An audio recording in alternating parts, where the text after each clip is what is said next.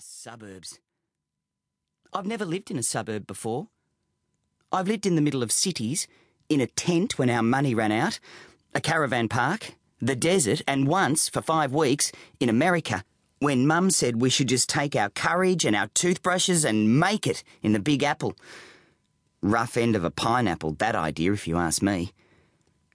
When we went broke in New York, we had to stay in a crummy hostel for men. Mum wore a baseball cap all the time and spoke in a deep voice. It was good for her singing range, she said. You have to be able to get those low notes if you want to sing soul. Mum always tries to be positive. What I noticed were the stains on the sheets and the way you could practically pass out from alcohol poisoning if you breathed in the guy next to you at the wash basin. Here, it's so quiet. Yesterday I heard our neighbour sneeze. I was going to say, "Bless you," but I didn't know if that was the right thing to do in the suburbs. Were you supposed to pretend you didn't hear? Like the fence dividing you is soundproof or something? In the suburbs, there are only the polite sounds of lawnmowers on Saturday mornings and the thud of newspapers landing on neatly swept drives. I'm sitting outside on the back step, looking out at the lawn. We have a lawn. I suppose we'll have to get a lawnmower.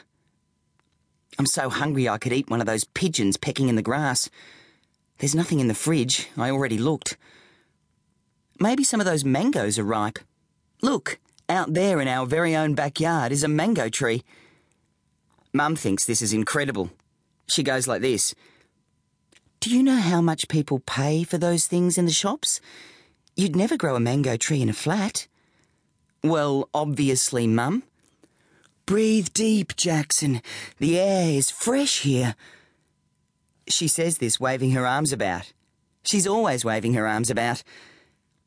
Yesterday I noticed that the flesh at the top wobbles more than it used to. I didn't like thinking about that, so I looked away. I've never eaten a mango. Mum says they taste like luxury. The fat green-going golden ones are very high up on the tree.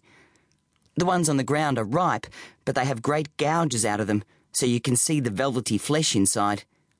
It's the possums that do the gouging, Mum says. I've never even seen a possum in real life. Well, only as roadkill. I wouldn't mind seeing a live one. When I get up off the step, I hear my knees crack. God, maybe the suburbs cause accelerated aging. Everyone just sitting around watching the trees grow. I crack my knuckles 8 times for good luck. My thumbs are double-jointed, so I only do them 4 times. I'm just looking in the fridge again, thinking maybe I've missed something, when there's a knock at the door. Ta-ta-ta! I jump in fright. Why don't people knock in reasonable numbers, like 2s or 4s? I take a deep breath as I walk up the hall. It seems to take ages. This house is so big.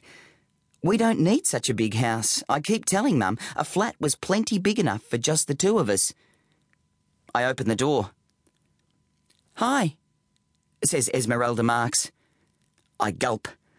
I can't believe it. "Hi," she says again. "Remember me? I lent you my biro today?" I nod once, my mouth still paralysed. Esmeralda Marks. I nod twice to make it an even number. I look down at my hands. Esmeralda laughs. "That pen must have been leaky. Sorry. Mum's always bringing home the faulty ones from the bank. Waste not, want not, she says. Of course you can't risk a leaky pen at the bank. Once she reckoned a customer tried to cash a cheque for $2,000 instead of $200, all because of this black smudge at the end. Claimed it looked like a 0. Ha! Can I come in?" In her hands there is a plate with, let's see, 10 cakes shaped like little boats. In each one there's a filling of lemony custard with sugar frosting on top. Suddenly my mouth starts twitching and saliva dribbles out the corner, so I look like some sort of lunatic. I open the door wide and she passes in front of me. Her long dark hair swings lightly against my cheek. She smells like flowers and something else. Fresh stationery. I clear a space on the kitchen.